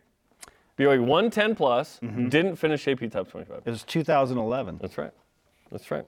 So this year, our hope is that, and prayer, is that BYU is a team that finishes ranked. But being ranked in the preseason, Spence, does not mean you're going to have an all-time season. Certainly not. In fact, starting unranked has led to some of the best BYU seasons ever, which brings us to a second stat of the day. It's the BYU Sports Nation stat of the day. Ready for this? In each of BYU's 4 best AP top 25 finishes, Okay. the Cougars began unranked. What? 83, 84, 96, and 2020. So in all 4 of those seasons, all 4 started unranked. Were they finished in their 4 best positions? Yes. They were unranked at the beginning of each of those seasons. Wow. To begin! So again, I is ask you. being ranked the thing you need? I ask you, do you really want BYU to be ranked in the preseason? Yes is the answer, which we'll talk about Is later. it more of a boost or a hindrance? I mean, the 4 best seasons by AP finished weren't ranked to start. What the heck Isn't were that the weird? Riders doing between 1983 and 1984? BYU finished number 7 in the AP poll. And yeah, they lost their quarterback, but they brought back a ton of. They go, you're the 10th best team in the preseason poll. Yeah, whatever. They were they weren't ranked going into 1984 after finishing number 7 the previous year.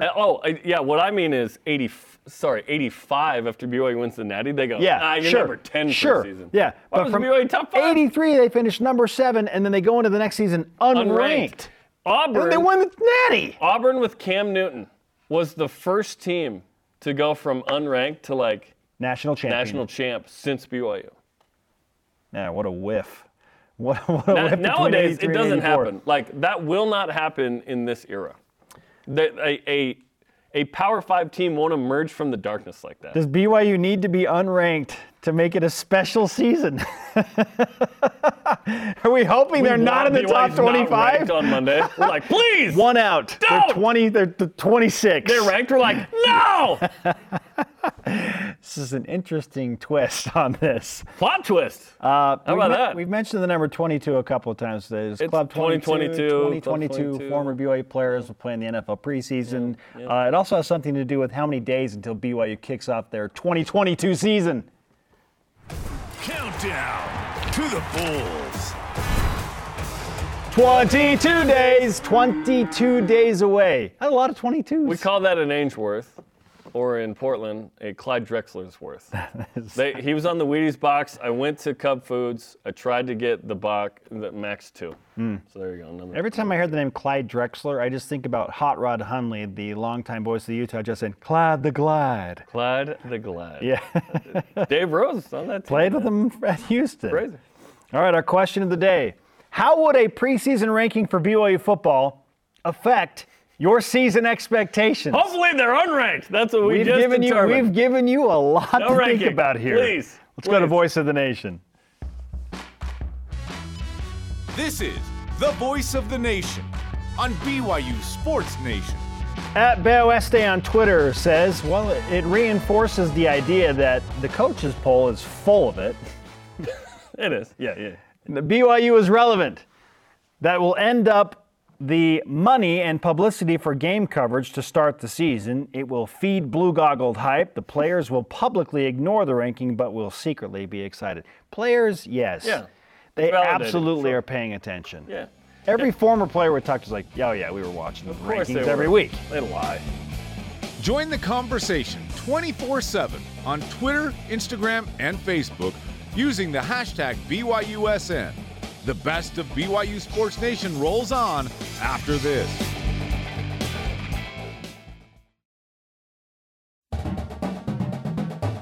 Get caught up in the week in Cougar Sports. This is the best of BYU Sports Nation. Time to whip it. Cougar Whip Around presented by Maersk, your e-commerce logistics shipping partner. There are 22 former Cougars playing in the NFL preseason games this weekend, Spence. Which game do you have your eye on the most? There are two. One is... I didn't ask about two. Okay, fine. The Zach Wilson game against the Eagles, like straight up. Zach Wilson versus with, the Eagles. I'm with John Beck. Like, we've heard Let's all offseason long, and we've seen in the preseason, like Zach making these crazy throws. Elijah Moore, Corey Davis, Braxton Berrios, that offensive line. The Jets are like maybe good. Let's find out. Let's find out a little bit. And I don't need him to be good in preseason to be excited, but if he is good, that's nice. Sure. Right? There's one game for me. It's Falcons-Lions. Yeah, that's the other one. Tyler Algier versus Jamal Williams, which is very exciting to have those two of the top 5 running backs BYU's ever had. Maybe 2 of the top 3 ever. And we're talking about the career rushing record holder against the single season rushing record holder. How cool Pretty is awesome. that? Hey, we need jersey swap. Yeah, that's game number 2. Jersey swap better happen tonight. Falcons, Lions, and then Jets, Eagles for me. That's awesome. Oh, I want to watch the Mormon Missile, Britton Covey, too, which the Eagles fans have dubbed him. The Mormon Missile. Hey, Britton Covey fans here, and that's okay. College Football Playoff Committee has announced their first CFP rankings of the season will be released on November 1st. Jaron, will BYU be in those initial College Football Playoff rankings on November 1st? If so, where will they be ranked? Yes, they will. They were last year. BYU was 17th at 7-2, and they play 9 games again in that span. I believe BYU will be a little higher this time. I believe BYU will be 14th at 7-2. Okay, but still same record, 7-2. Yeah, I think BYU will be in that poll. Man, if they're 7-2, I'm going on the high side here. Whew. It might be 6-3. 6-3's tough. Maybe they're like number 25, right? Because they played some tough teams. But I think they'll be ranked somewhere in the 20s. Yeah. Yeah. I hope it's way higher. I hope it's way higher. Yeah, because if it's higher, you got a chance to be in the mix at the end. That's the hope. SEC Commissioner Greg Sankey said it's time to take a fresh look at perhaps expanding March Madness. Do you want a bigger field than 68? I mean, if you take it from 64 to 68, why not take it to like 80 teams? I don't know. And then just give like some teams, like the top teams, a bye, if you will. At what point is it diluted is the question. I like 68. It's 19%. There are 351 college basketball teams. 19% is good to me. Okay, so what's 20%? Is that 4 more? Take it to 72. I don't know. Do a quarter, 25% get in? Yeah, I don't know. that would be 80, right? It just needs to make sense from a bracketing standpoint. Who gets a bye and why? Yeah. Interesting idea. Okay. Number 3, BYU women's soccer plays at number 10 North Carolina in an exhibition match or college friendly tomorrow. How much stock are you putting into the result of that game as it pertains to BYU's season expectations? I am, because it's North Carolina. I am. Like, if BYU ties or wins, that's significant. If BYU loses by 1 goal, hey, they competed, that's okay. BYU's been well tested, 9-0-1 in spring against some good teams, including Utah, Colorado, Arizona. Sure. Just don't get blown out. By blown out, I mean don't lose by 2 or more goals. Yeah, 2 or more goals is blowout. Like if you lose by 2 goals on the road in this, and it's like, go win. Okay, maybe that number 3 ranking is a little too ambitious. This team hasn't been beaten in the regular season in a long time. They go not win? Not in spring, not in the NCAA tournament, right? Yeah. Let's go. Come out with at least a tie, and you're in good shape. Okay, CBK Report put out a list of top 25 most hated college basketball teams, players, and coaches in 2022. Gonzaga got 3 mentions. 5th is his team, Mark Few at 16, Drew Timme at 24. Do they deserve 3 mentions on a most hated list? I don't think so. Why is Drew Timme one of the most hated college basketball players? Because of that mustache. Really? Is that what we've come to? Like, I didn't think Drew Timme was like a hateable character. Is Gonzaga hated? I didn't think Gonzaga was hated. People are frustrated because Gonzaga is so good. But like, are they done with Gonzaga? Are they a hated They're program? not a Cinderella anymore. Like, she's put on that slipper quite a bit, right? Kentucky and Duke, I get it. Gonzaga is right behind those teams as like a hated commodity. Really? I feel like St. Mary's should have been on it like 8 times. but that's just me. Yeah, I think Gonzaga is receiving some undue hate here. Come on, man. The best of BYU Sports Nation will be back after this on BYU Radio. This is the best of BYU Sports Nation on BYU Radio. We are live in Studio C. This is your day-to-day BYU Sports play-by-play. I am Spencer Linton, teamed up alongside Jerem Jordan, who was a busy man at Media Day yesterday. Yeah, I spoke with RB1 Christopher Brooks about spring and now fall camp, his fellow running backs, and expectations this season. All right, Chris, what do you prefer, man? Whatever you're comfortable with, I don't care. You know, Topher? You can go Chris.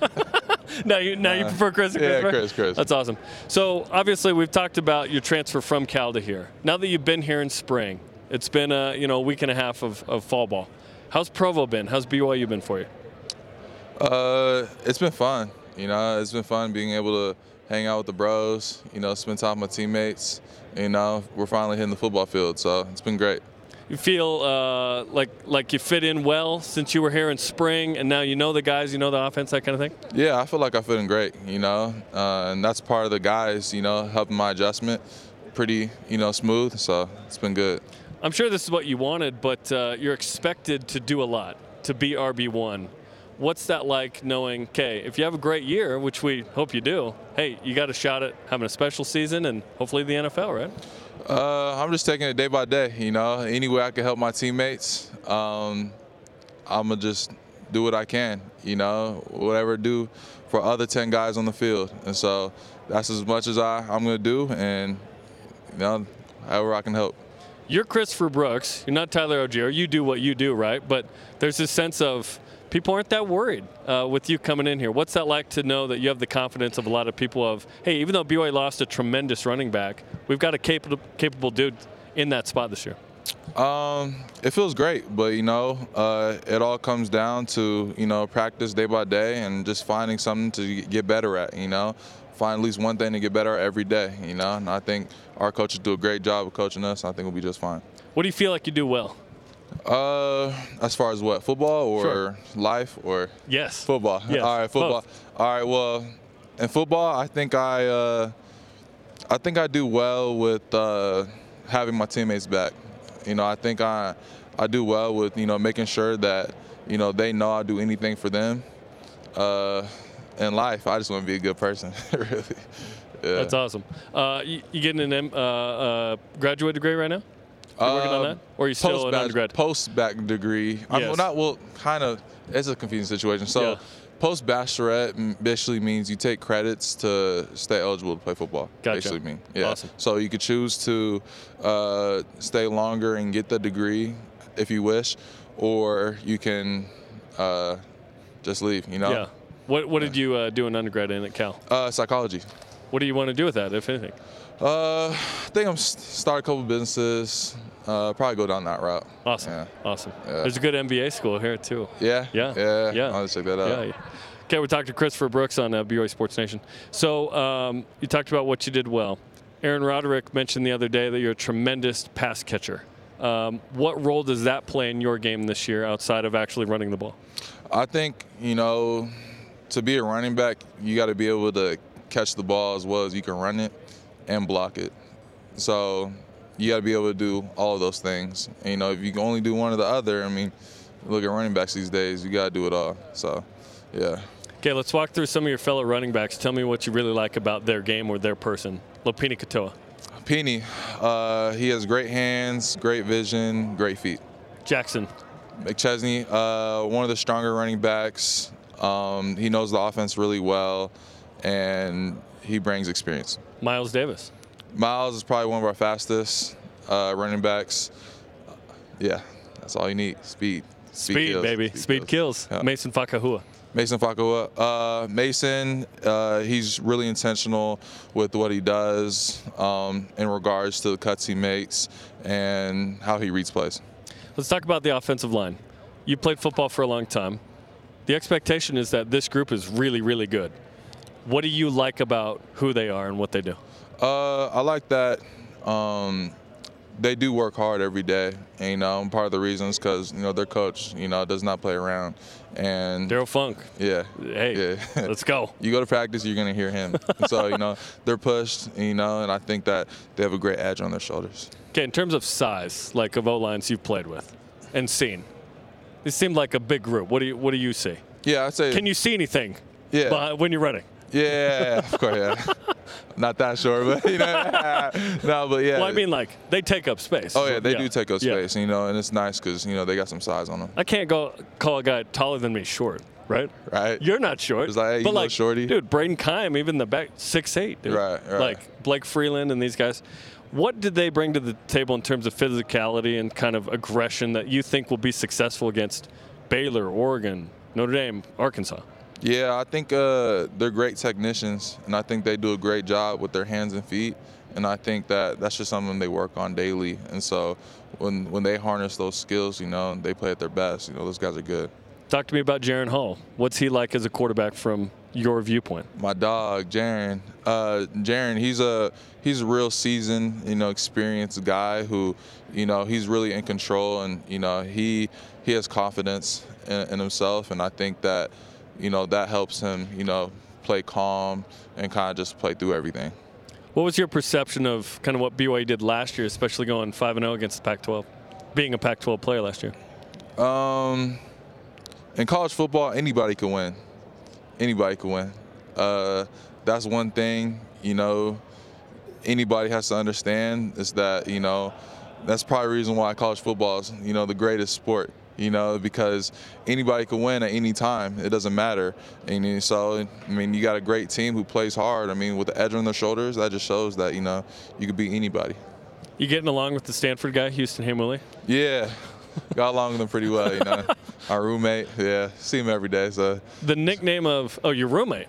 Yeah. How's he as a roommate? Yeah, he's awesome. He's awesome. He clean up? Yeah. Do the dishes? Yeah. Yeah, he does. Houston is a good dude. Yeah. Not everyone watches I have former roommates too. I know how it is. The Game is maybe one of the best, if not the best, nicknames of any college football rivalry. What was it like to play in The Game? Cal and the Stanford? big game. The big game. Yeah. That was fun, and there's a lot of history in that rivalry, it goes back all the way, before the 1900s, and so it was fun, and a lot of people cared about that game, and it was always fun playing them. Nice physical game. See him again this year. Except it's not a rivalry. It's just another game. It's Chris Brooks versus Stanford with BYU, which will be fun. Right. Talk to me about games that stick out on the schedule for you in terms of quality opponents and an opportunity, obviously, to showcase what BYU can do and what you can do. Yeah, I think USF or UCF. What is it? USF. USF. Mm-hmm. Yeah, I think that. I think that game sticks out, because... That's a veteran answer, by the way, the first one. Hey, been here. I've been doing this. You've done this a minute. I've done this a few times. This ain't your first rodeo. Yeah, first rodeo, but yeah. First game, always the most important. Yeah. More serious question here. What have you overcome in your life that's helped you become who you are? What have I overcome? I think that... the trials and tribulations that I have, I don't really know any specifics, but I do know that anytime I make a mistake or anytime that I misjudge something or make the wrong decision, I always learn from it. That's awesome. Who are some of the major influencers in your life, whether that be family or otherwise? Major influences in my life. I really don't have any. It's kind of weird because I get asked that question a lot. It's like who impacts you or who do you look up to, and I really don't look up to anybody. I kind of just go with the flow and kind of like self-motivated, and I let my experiences mold me into the man I am today. And I think that kind of guides me, and that gives me that edge, gives me that passion, why I love football, why I want to be, want to be great. I think that's kind of why. Chris, it was fun talking to you, man. Best of luck this year. Appreciate it. Chris Brooks, Jarom, he's ready to roll. He's ready to rock. Last year, he averaged 5.2 yards per carry, 6.9 yards per catch. Had 21 total touchdowns at Cal. He is a Lopini type in his versatility. Obviously a different player physically, but he's RB1, and then you could argue 1B is going to be Lopini. So it's going to be a fun season rushing. Yeah, the conversation we had the other day about how much of a role he's going to have in the pass-catching game is a fun one, because I thought he was at his best at Cal when he was that guy. Just get him the ball, in any way. I'm excited to see what he can do on offense, man. Aaron Roderick said he's further developed as a pass catcher than Tyler was. Yeah. That wraps up the best of BYU Sports Nation this week. Tune in next Saturday for the Cougar news you need to hear. And catch the BYU Sports Nation simulcast every day at noon Eastern, 9 Pacific on BYU TV and BYU Radio.